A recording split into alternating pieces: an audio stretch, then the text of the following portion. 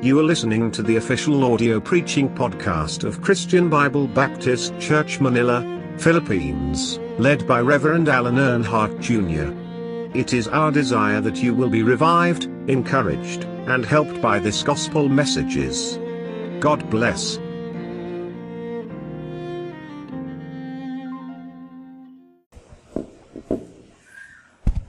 Romans chapter 6. Basahin natin yung verse 1 hanggang verse 13. Tayo po'y magkaroon ng salitang pagbabasa. Romans chapter 6. Ang ating pong key verse is verse 6. Yun po yung ating key verse. Pero basahin po natin yung verse 1 hanggang verse 13. Basahin ko po yung verse 1. What shall we say then? Shall we continue in sin, that grace may abound?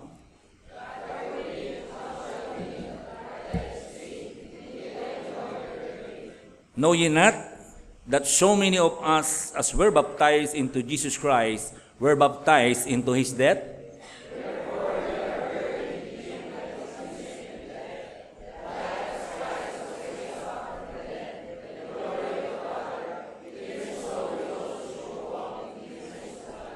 For if we have been planted together in the likeness of His death, we shall be also in the likeness of His resurrection.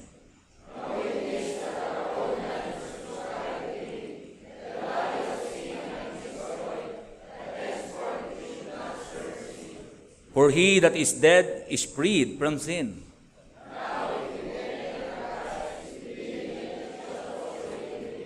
Knowing that Christ, being raised from the dead, dieth no more, death hath no more dominion over him.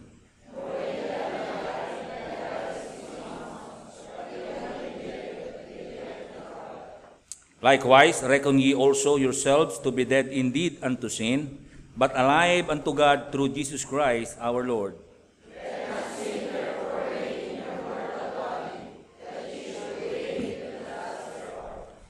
Neither yield ye your members as instruments of unrighteousness unto sin, but yield yourself unto God as those that are alive from the dead, and your members as an instrument of righteousness unto God. Tayo po'y manalangin. Let's pray. Dakilang Diyos naming makapangyarihan sa lahat. Panginoon, maraming salamat po sa magandang awitan. Maraming salamat po sa aming lesson, Sunday School lesson. But more importantly, Panginoon, maraming salamat po sa bahagi na ito na kami po ay muling makapakinig ng iyong salita, mapaalalahanan po, Panginoon. Salamat, Panginoon, muli for using me behind this pulpit, Panginoon. I pray, O God, that you give me wisdom, you give me power, Panginoon. Add words to this message and use me at your mouthpiece this morning, Panginoon. Patawad po sa aming mga kasalanan. Ito po aming samot dalangin sa pangalan ng Panginoon Jesus. Amen. Tayo po'y makakaupo na.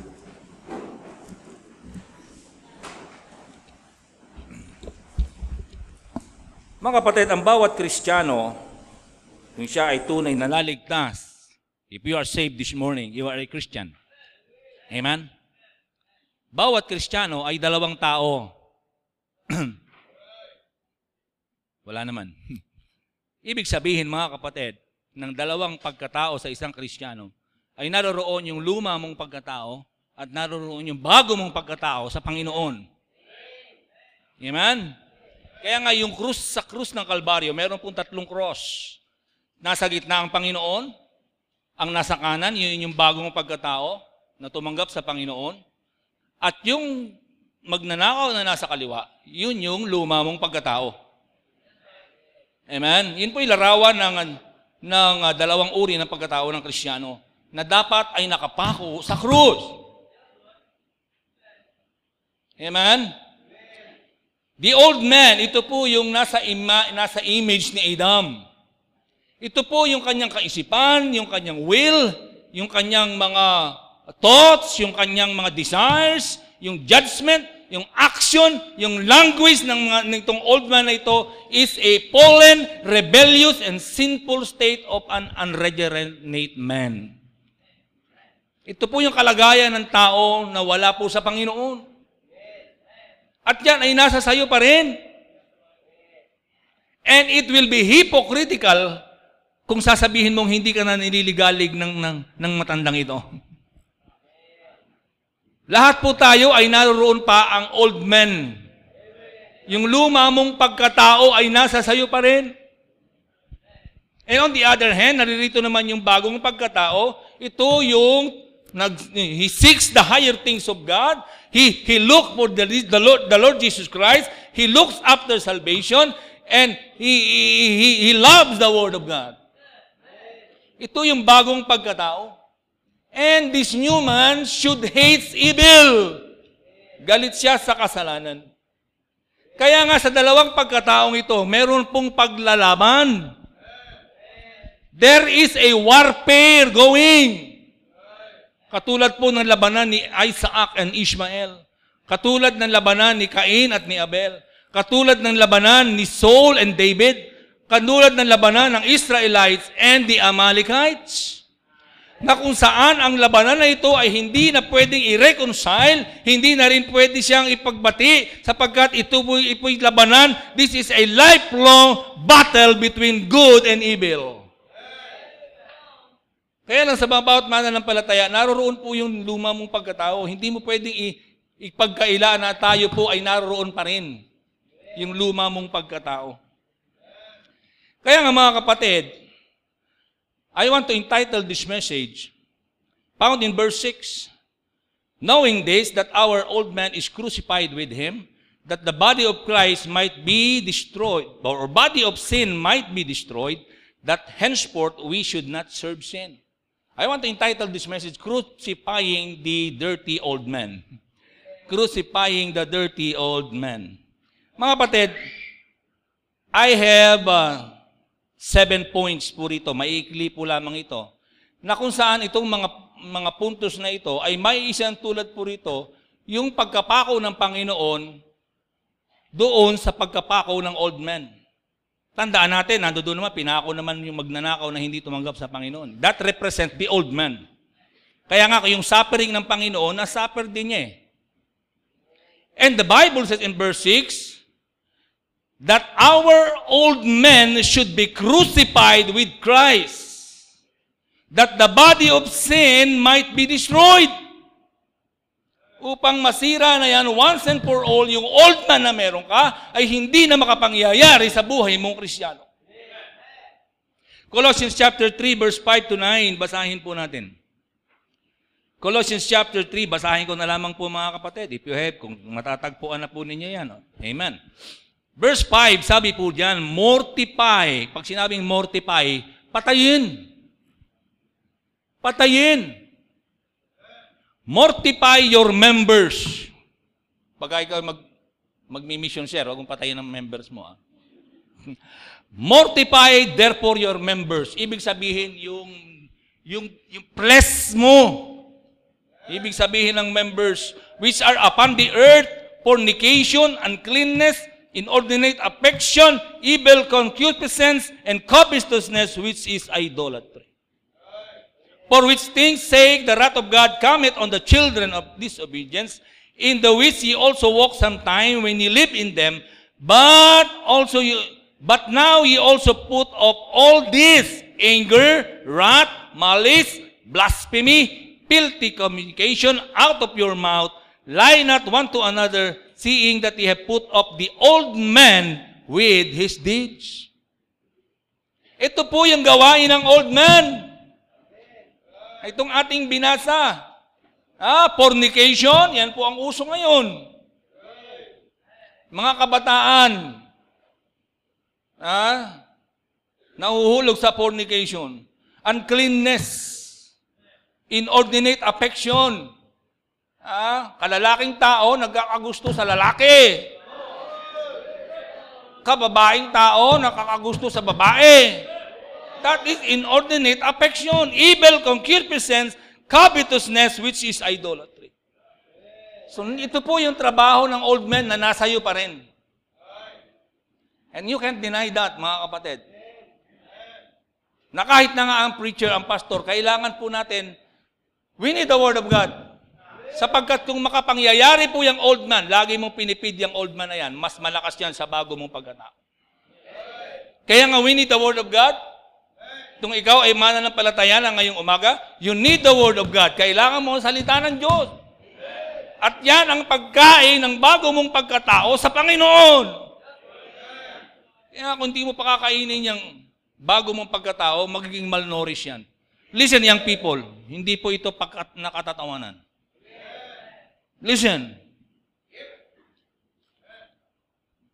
May mga bagay na maihan tulad sa pagkapako ng Panginoon at sa pagkapako ng old man na dapat nating ipako na rin itong lumang pagkatao na ito sa krus ng Kalbaryo.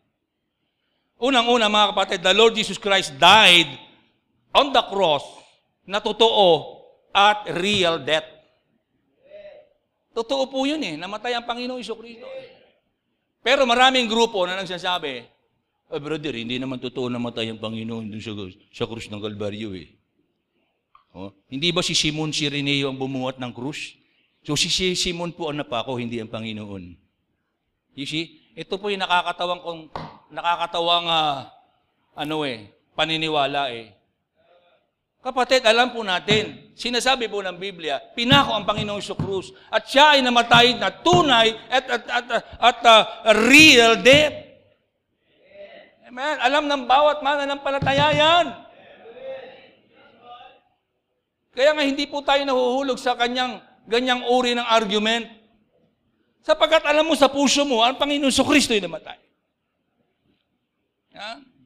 Sige, yan ganyan ang paniniwala niya. And I will give you 500 reasons na ang Panginoong Jesucristo ay namatay nga sa krus ng Kalbaryo. Ikaw ang living testimony na ang Panginoong Jesucristo ay namatay doon sa krus ng Kalbaryo. Kaya nga mga kapatid, alam po natin yan. Kaya nga, mahalaga po yung pagkamatay ng Panginoon sa krus ng Kalbaryo. Kung hindi namatay ang Panginoon doon sa krus ng Kalbaryo, tayo po ay nasa kasalanan pa rin natin. Naroon pa rin tayo sa putik ng kasalanan. Namamayani pa rin ang old man sa atin. Amen? Kaya nga, there are so many reasons na ang Panginoong Jesucristo ay namatay doon sa krus ng Kalbaryo. The Bible tells us, history tells us, and the lives of every Christian na naligtas will tell you that the Lord Jesus Christ really died on the cross of Calvary. Kaya nga sa ating mga mananampalataya, yes, alam mo nga, Genesis to Revelation. Yes, alam mo, every memory verse you have, memoryado mo yan kung saan bubuklatin. Pero kapatid, without holiness, you cannot see the kingdom of God. Hindi mo makikita ang kaharian ng Diyos kung naroon ka pa rin sa dati mong kasalanan. You may know Genesis to Revelation, you may memorize your Bible, pero kung wala kang tunay na pagpapako doon sa luma mong pagkatao, doon sa krus, you cannot see the kingdom of God. Amen? Maaaring sabihin mo, Baptist ka. Yes, Baptist ka. Pero kung hindi mo naman pinapatay ang old man na yan, back-twist ka. Alam mo ba, kaya nga inutos ng Panginoon kay Haring Saul, napatayin niya lahat ng Amalekites. Lahat, kahit na yung kanyang mga alaga, lahat ng mga Amalekites patayin. Anong ginawa ni Saul? He spared King Agag at yung mga matatabang tupa.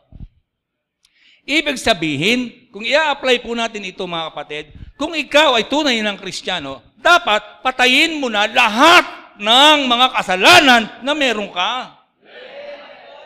Wala ka nang i-spare. Marami kasi mga kapatid na sasabihin at iniwasan na itong kasalanan na ito. Pero meron pa rin silang reservation para balikan yung mga yun. You see, mga kapatid, kung ikaw ay tunay na Kristiyano, the old man must be truly crucified on the cross of Calvary. Yung luma mong pagkatao, ipako mo na sa krus. Kaya nga kung ang kasalanan na yan, dapat ilibing na yan. Hindi na yan dapat mabuhay pang muli. Kaya nga pagka tayo nagbabaptize, dahil sa iyong patutuo sa kapangyarihan ng pinag-usapan ng Christian Bible Church, binabautismuhan kita sa pangalan ng Ama, ng Anak, at ng Banal na Espiritu, ilubog, kalakip ni Kristo sa pagkalibing, pagkamatay, bumangon at lumakad ng panibagong buhay. Amen? Kaya nga dapat ang old man na yan, ay patayin mo na yan. Kaya nga sabi ng verse 6, that the body of sin might be destroyed. And henceforth, we should not serve sin. Amen? The death of the Lord Jesus Christ is real. Dapat tunay din. Tunay din, hindi yung nagkukunwari lang tayo. Huwag naman sana na tayo ay sinasabing baptist tayo, pero hindi naman pala tunay sa puso mo, ikaw ay baptist. There should be a real crucifixion of the old man na nasa iyo. Nasa iyo pa rin yan. Yan ay lifelong battle eh. Pero dapat, ang makapangyayari sa atin ay yung bago mong pagkatao sa Panginoon. Amen? Christ's crucifixion was real. Totoo po yan. Dapat totoo rin na ikaw, kung sinabi pong baptist ka, naligtas ka, tunay nga, na iniwasan mo na ang kasalanan.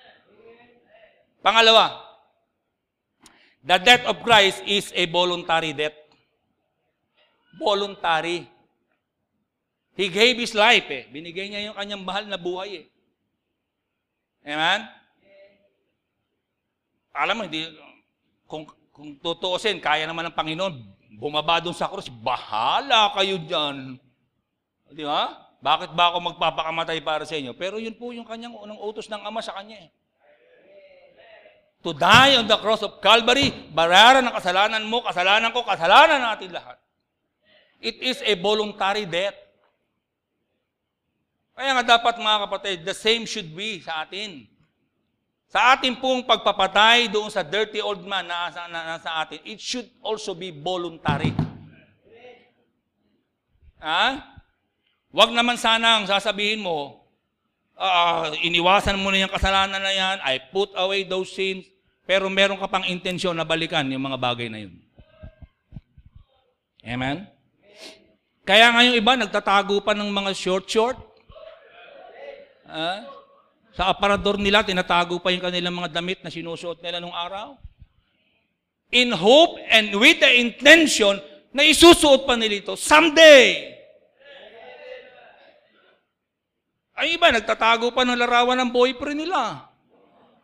Kalalaking tao.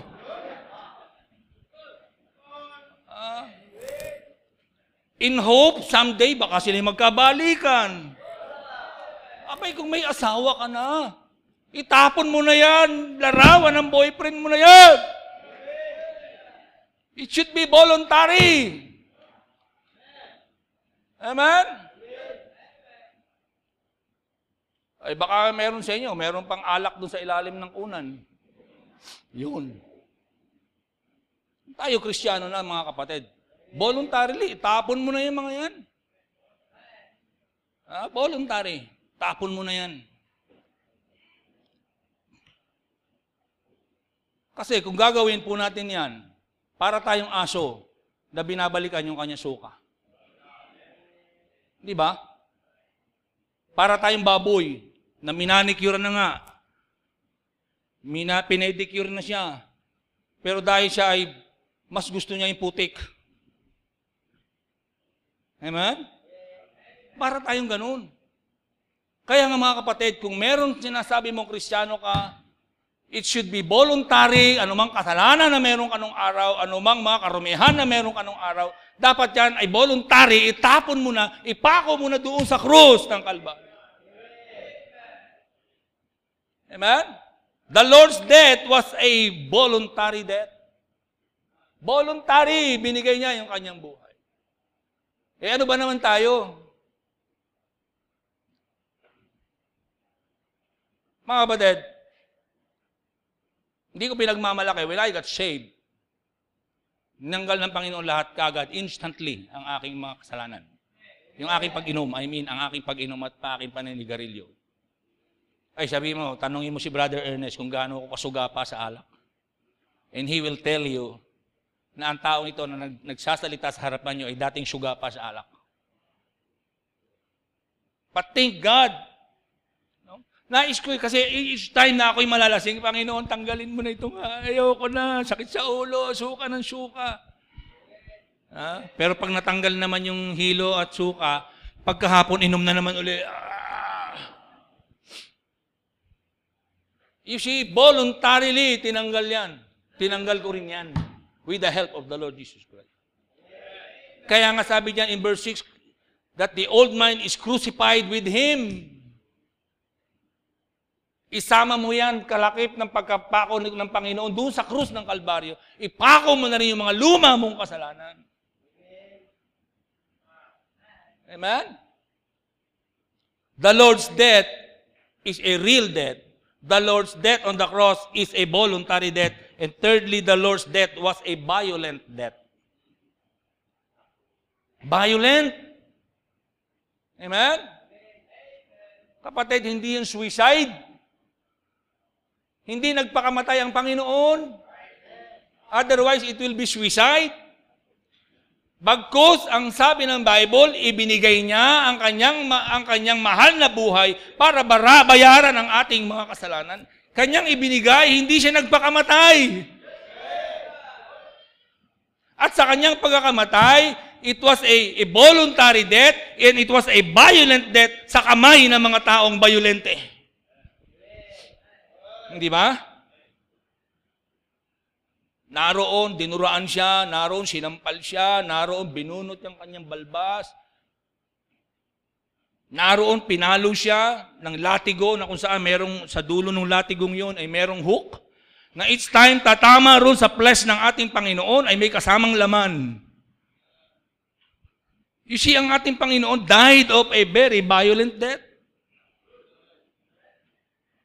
Ay, ganun din naman sa ating mga mananampalataya.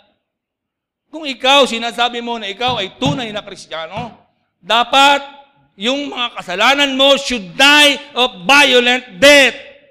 Kung kailangan, ipako mo yan. Ipako mo yan. Ipako mo yung kaliwa. Ipako mo yung kanan. Ipako mo yung paa.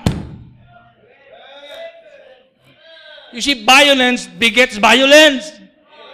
Kung ang kasalanan ay nagbubunga ng violence, dapat tayo mga Kristiyano na naligtas sa biyaya ng Panginoon should crucify old men with violence then. Huwag mong babyhin ang kasalanan mo. Marami mga Kristiyano, binibaby ang kasalanan. Ang leon, cute yan pag maliit pa lang. Very cuddly ang leon. Wow, very soft yung kanyang balahibo. Pag baby pa lang ang leon, pero kapag ka ang leon, lumaki na yan, kaya nang sakmali niya ng ulo mo. You see, dapat ang kasalanan, tinitreat din yan violently. Hindi bine-baby yan. Kaya lang minsan, mga kapatid, sadly, yung mga outward sins lang ang ating pong kinukrucify doon sa cross. Tulad ng pang-inom, tulad ng pagsigarilyo, yun lang minsan ang nakukrucify eh. Yun lang minsan ang tinatanggal natin. Pero yung mga deeply seated na sa puso mo, yung mga kasalanan na very habitual na sa atin, ay hindi natin tinatanggal.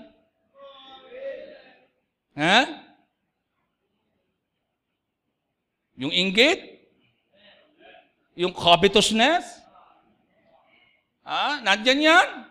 Yung murmuring, yung rebellious spirit, ito yung mga kasalanan na lumalaban at kumakagat. Na kung hindi mo ititreat ito with violence, hindi mo matatanggal ang mga kasalanan ito na kung saan nakabaon na yan sa puso't isipan. Kailangan din yan ng violence. Huwag mong babyhin yan.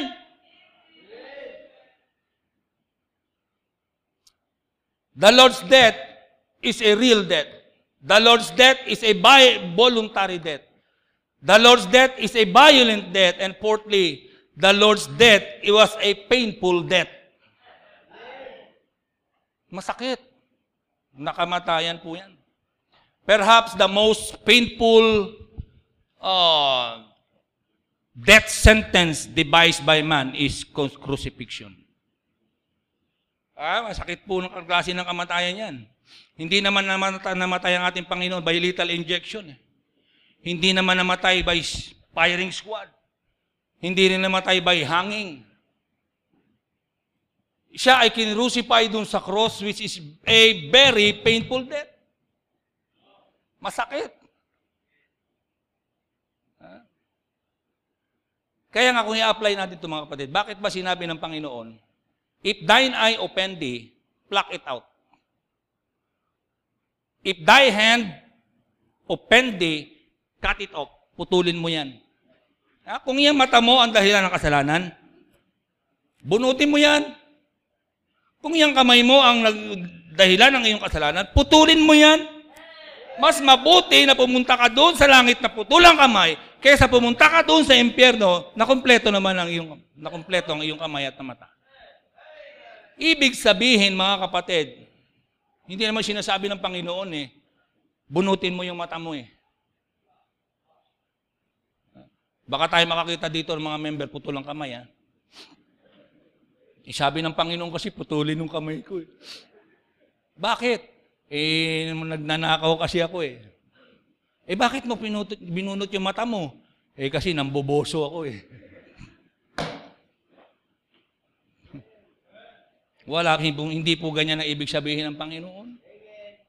Ibig sabihin, sa pag-iwas mo sa kasalanan, it will be a painful process. Masakit. Masakit iwanan ng kasalanan di ba? Masarap uminom ng alak. Aba, lalo na kung may gitara ka. Di ba? Di ba magkano ba ngayon ang emperador?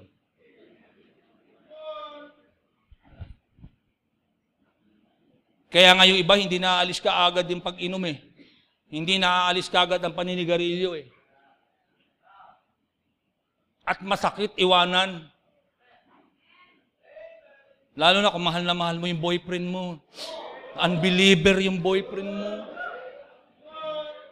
At sabi ni pastor, kung hindi yan mananampalataya, iwasan mo yung lalaking yan sapagkat maglalayo yan sa iyo sa Panginoon. Pero mahal na mahal mo yung boyfriend mo. Kalalaki mong tao.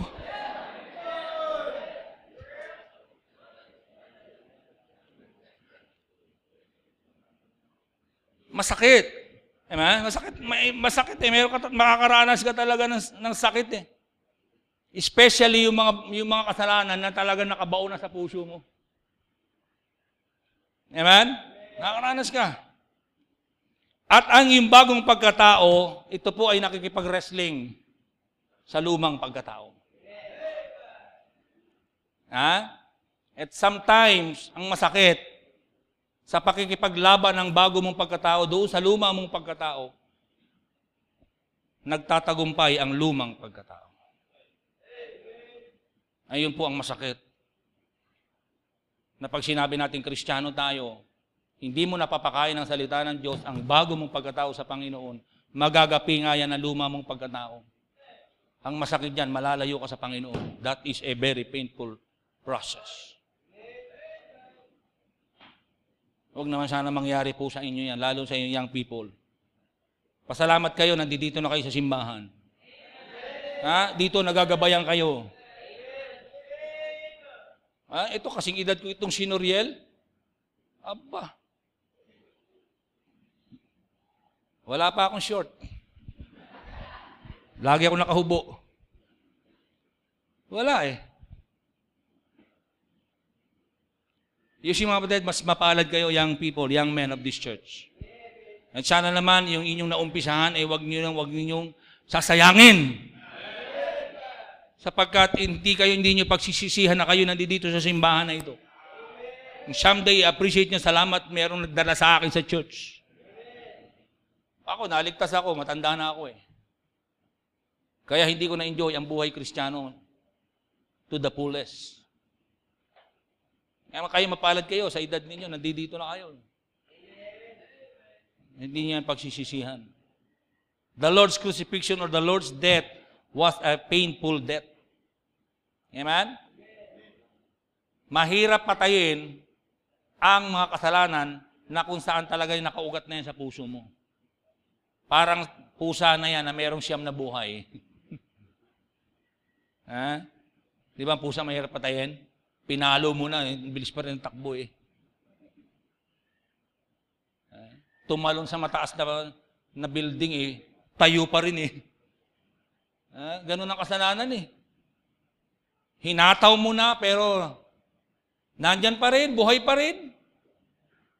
Masakit, mahirap tanggalin ang kasalanan na nakaugat na sa puso mo. Kaya nga kung hindi ka magiging maingat, kapatid, magagapi ng luma mong pagkatao ang bago mong pagkatao sa Panginoon. The Lord's death was a real death. The Lord's death was a voluntary death. The Lord's death was a violent death. The Lord's death was a painful death. Masakit. And then, panglima, the Lord's death is a shameful death. Nakakahiya. Alam niyo ba ang pagpapako sa krus nung panahon ng mga Romans, yan po ay allotted lang sa mga Hudyo at sa mga slave. At yung mga Roman citizen, kung sila man ay naparusahan ng kamatayan, they were given a noble death. Hindi crucifixion. Pero ang ating Panginoon ay dumanas po ng ganitong klase ng kamatayan, which is a very shameful death. Nakakahiya.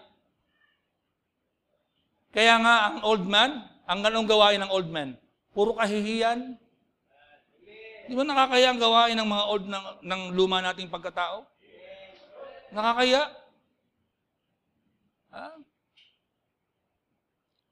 Ang kasalanan ay kahiya-hiya.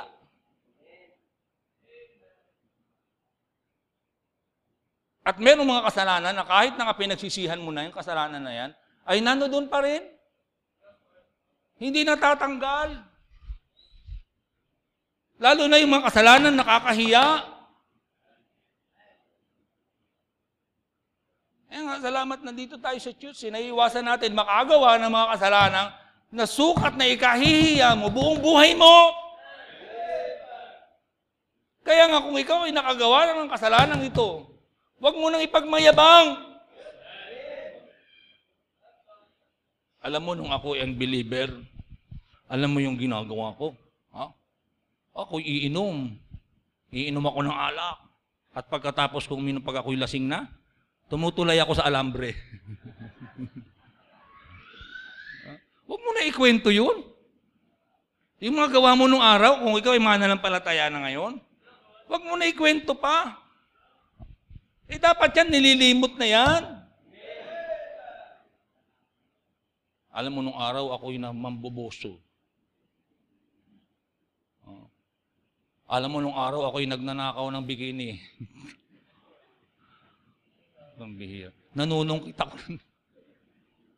May ganun no? May mga ganun lalaki Huwag mo na ikwento yun, nakakahiya yun Huwag mo na ikwento yun. Sa iyong testimony, dapat limutin mo na yan, ibaon mo na yan. Huwag mo na ipagmalaki yan, sapagkat yan ay kasalanang nakakahiya. Sin is a shameful thing. Huwag naman sana sabihin ng diablo sa'yo, oy, Kristiyano ka na, pero nung araw, ang galing mong, ang galing mong, pinaglingkuran mo talaga ako nung araw. Good boy. Ulitin natin uli. Huwag naman sana ng ganun. Yung mga kasalanan na yan, kahihiyan yan. Dapat yan, limutin mo na yan, ipako mo na yan doon sa krus ng Kalbaryo. Upang yan ay mamatay, upang that the body of sin, sabi nga, might be destroyed, and henceforth we should not serve sin. Yan, pinagmamalaki pa, alam mo, dami kong asawa. Nung ako hindi pa Kristiyano, Ang dami kong asawa. Ako'y seaman. Ang dami kong babae talaga nung ako'y seaman. Bawat babae, may buhok akong kinukuha at kinukuli ko yung buhok. Kakahiya yan. Ano? Pambihira. May mga ganun tao, pinagyayabang pa yung kanilang kasalanan. Di ba? Halimbawa, ang tatay mo namatay ng silya elektrika. Ipagmamayabang mo pa ba? Alam mo yung tatay ko, namatay sa silya elektrika yan. Abay, yan po'y kahiya-hiya. Dapat yan, itinatago mo na yan. Never to be remembered by, hindi na dapat banggitin pa, at yan ay ibauna sa kalimut-limutan. Kahiya-hiya po yan. The Lord's death was a shameful death. And then, dalawa na lang, o tatlo na lang, mga kapatid. The Lord's death was a real death. Tunay. Kaya nga dapat, kung ikaw ay tunay na mananampalataya, sinasabi mong baptist ka, dapat tunay na iniwasan mo na yung mga kasalanan. Pangalawa, the Lord's death was a voluntary death. Dahil kung sinasabi mong Kristiyano ka, dapat voluntary din na iniiwasan mo ang kasalanan na yan. Voluntary sa puso mo, bukal sa puso't isipan mo na yung kasalanan na ay hindi mo na muling gagawin. The Lord's death was a violent death. Ang ating Panginoong Kristo namatay sa kamay ng mga violent people. Kaya nga dapat tayo ng mga mananampalataya, kung ikaw ay tunay na Kristiyano, i-treat mo yung kasalanan na yan with violence. Kasi hindi makukuha yan pa baby, ang kasalanan na yan. The Lord's death was a painful death. Masakit. Ayan? Ganon din naman sa ating mga kasalanan. Magdudulot ito ng sakit sa iyo, sakit sa buhay, sakit sa ulo. Amen? And then, the Lord's death is a slow death. Mabagal. Amen? Alam niyo mga kapatid, kung i-crucify mo yung old man, yung old nature mo, yan ay ipapako mo sa krus, it will be a slow death. It will be a slow process. But ito ay mamamatay. Mamamatay ito ng tunay. Kaya lang it will be slow. Pero kung may desire ka na tanggalin ang kasalanan yan,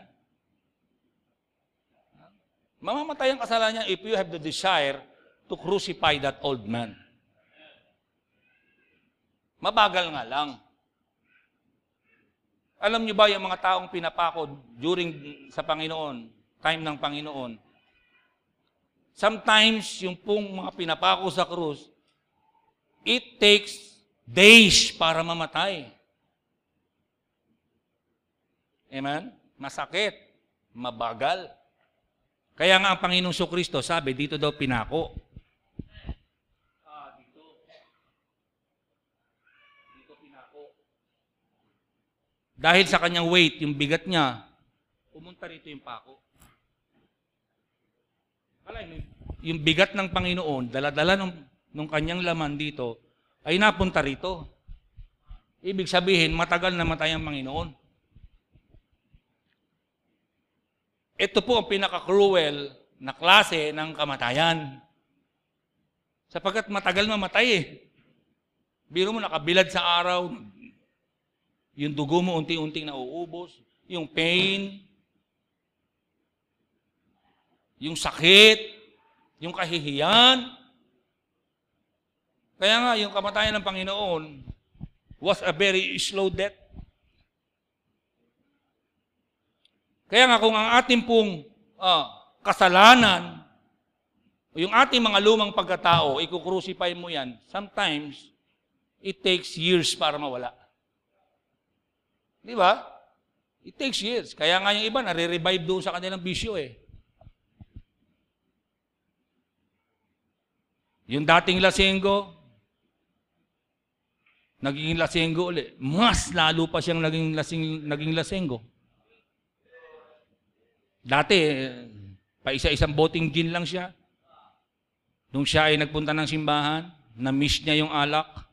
Pagbalik niya, 2 gin na siya. Kasi sa ating pong pag-iwas sa mga kasalanan, it will be a very slow process. Sometimes there are instant na meron. Pero usually, mga kapatid, very slow. Meron kasing paglalaban. Meron paglalaban. At sometimes, nagagapi yung bago mong pagkatao, ng luma mong pagkatao, bumabalik yung dati mong pagkatao. Kaya nga kung hindi ka magiging maingat, kapatid, kung pababayaan mo ang iyong pananambahan, pababayaan mo ang iyong pananalangin, pababayaan mo ang iyong pagbabasa ng Biblia, pagbabayaan mo ang iyong paglilingkod sa Panginoon, baka yung bago mong pagkatao, yan po ay magapi ng luma mong pagkatao. Aminin naman natin, nandiyan pa rin siya. Even pastors and preachers, nandoon pa rin ang lumang pagkatao. Hindi natin pwedeng sabihin, wala na sa akin yan. No. It will be hypocrite.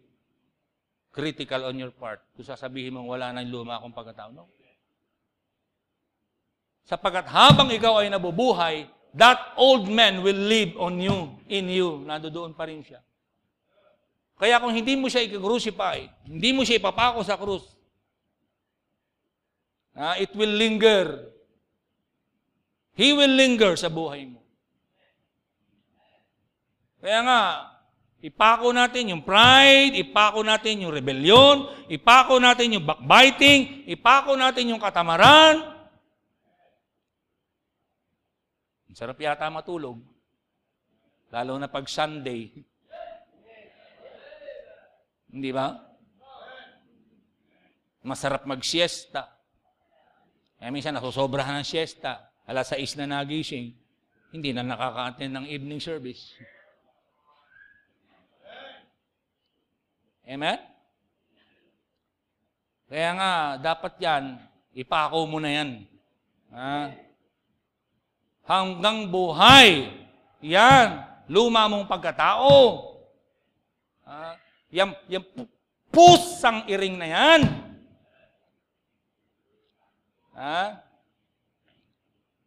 Yan ay maglilinger pa rin sa'yo.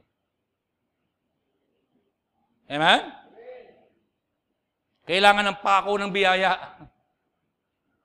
Para yan ay hindi na makahulagpos muli. And then, the Lord's crucifixion is public. Amen? Ang pagpapako sa Panginoon is a public spectacle. Di ba? Sa publiko siya pinako sa krus eh. Hindi naman siya pinako kung saan-saan eh. Pinako siya doon sa Mount Calvary so that everybody can see. Amen? Ganon din sa ating old man. Let your light so shine before men that they may see your good works and glorify the Father which is in heaven. That is your testimony. Dapat ang publiko nakikita niya na ikaw ay binago na nga ng Panginoon.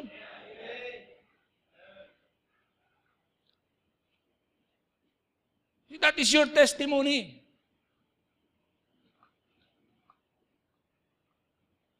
And it should be public. Makita ng tao na ikaw ay binago na nga ng Diyos. Binago na nga ng salita ng Diyos. Makita mo sa tao. Sapagkat ang tao, binabasa ka nila. Tayo ay epistle, sabi ng Biblia, we are a living epistle na binabasa ng tao.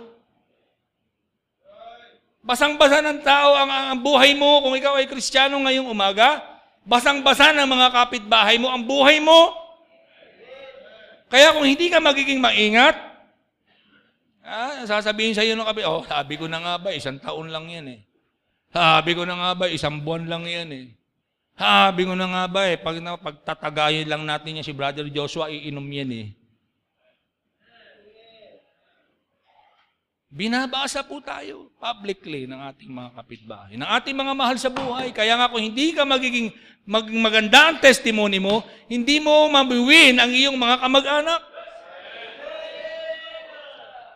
Nagtataka ka, ang hirap dali ng tatay ko. Nanay ko, ang hirap. Kasi nga, dito ka lang masipag. Pagdating sa bahay, tamad ka pa. Tanghali ka gumising. Nagdadabog ka pa. Pagka ikay inuutusan. Pero dito, pag inutusan ka ni pastor, bilis mo. Mambihira. Pag inutusan ng nanay niya, ano naman? Ay, paano mamawin mo yung magulang mo na yan? Kaya ang hirap iwi ng mga magulang natin. It's because of your bad testimony. Dapat maging publiko, may public yung confession mo na ikaw ay tunay na Kristiyano, ipakita mo publicly na ikaw ay binago na nga ng Panginoon. Kung dati kang lasenggo, yung makikita nila, wow, pambihira. Ibang klase na ngayon si Brother Ernesto. Aba, para ng attorney. Si Ace, pambihira, iba na. Wow! Ano kaya meron dun sa church nila? Di ba? Makukurious na ngayon yan. Isama mo na sila ngayon. Pero kung hindi ka nagbago, sabi niya, Baptist siya, pero ugali niya parang dati pa rin. Hindi naman nagbago. Ay, mabuti pa sa Catholic. Paano ka makakawin ng mga kapitbahay mo? Your testimony alone will win people. And then lastly, mga kapatid, our old man must be crucified with Christ. Without Christ, we can do nothing. Kung wala ang Panginoon, hindi mo kayang iwasan ang kasalanan mo. Kung wala ang Panginoon, yung kasalanan mo, it will linger on you. Nandyan pa rin yan hanggang sa kasalukuyan. Kaya kailangan mo ang Panginoon. You must be crucified with Christ. Dapat natutuon ang Panginoon. Sa pag-iwas mo sa kasalanan, kasama mo ang Panginoon. Sa paglilingkod mo sa Panginoon, kasama mo ang Panginoon. It should be always with Christ. Without Christ, we can do nothing. Wala po tayong magagawa kung wala ang Panginoon. Tayo po ito may lahat at tayo po ay manalangin. Habang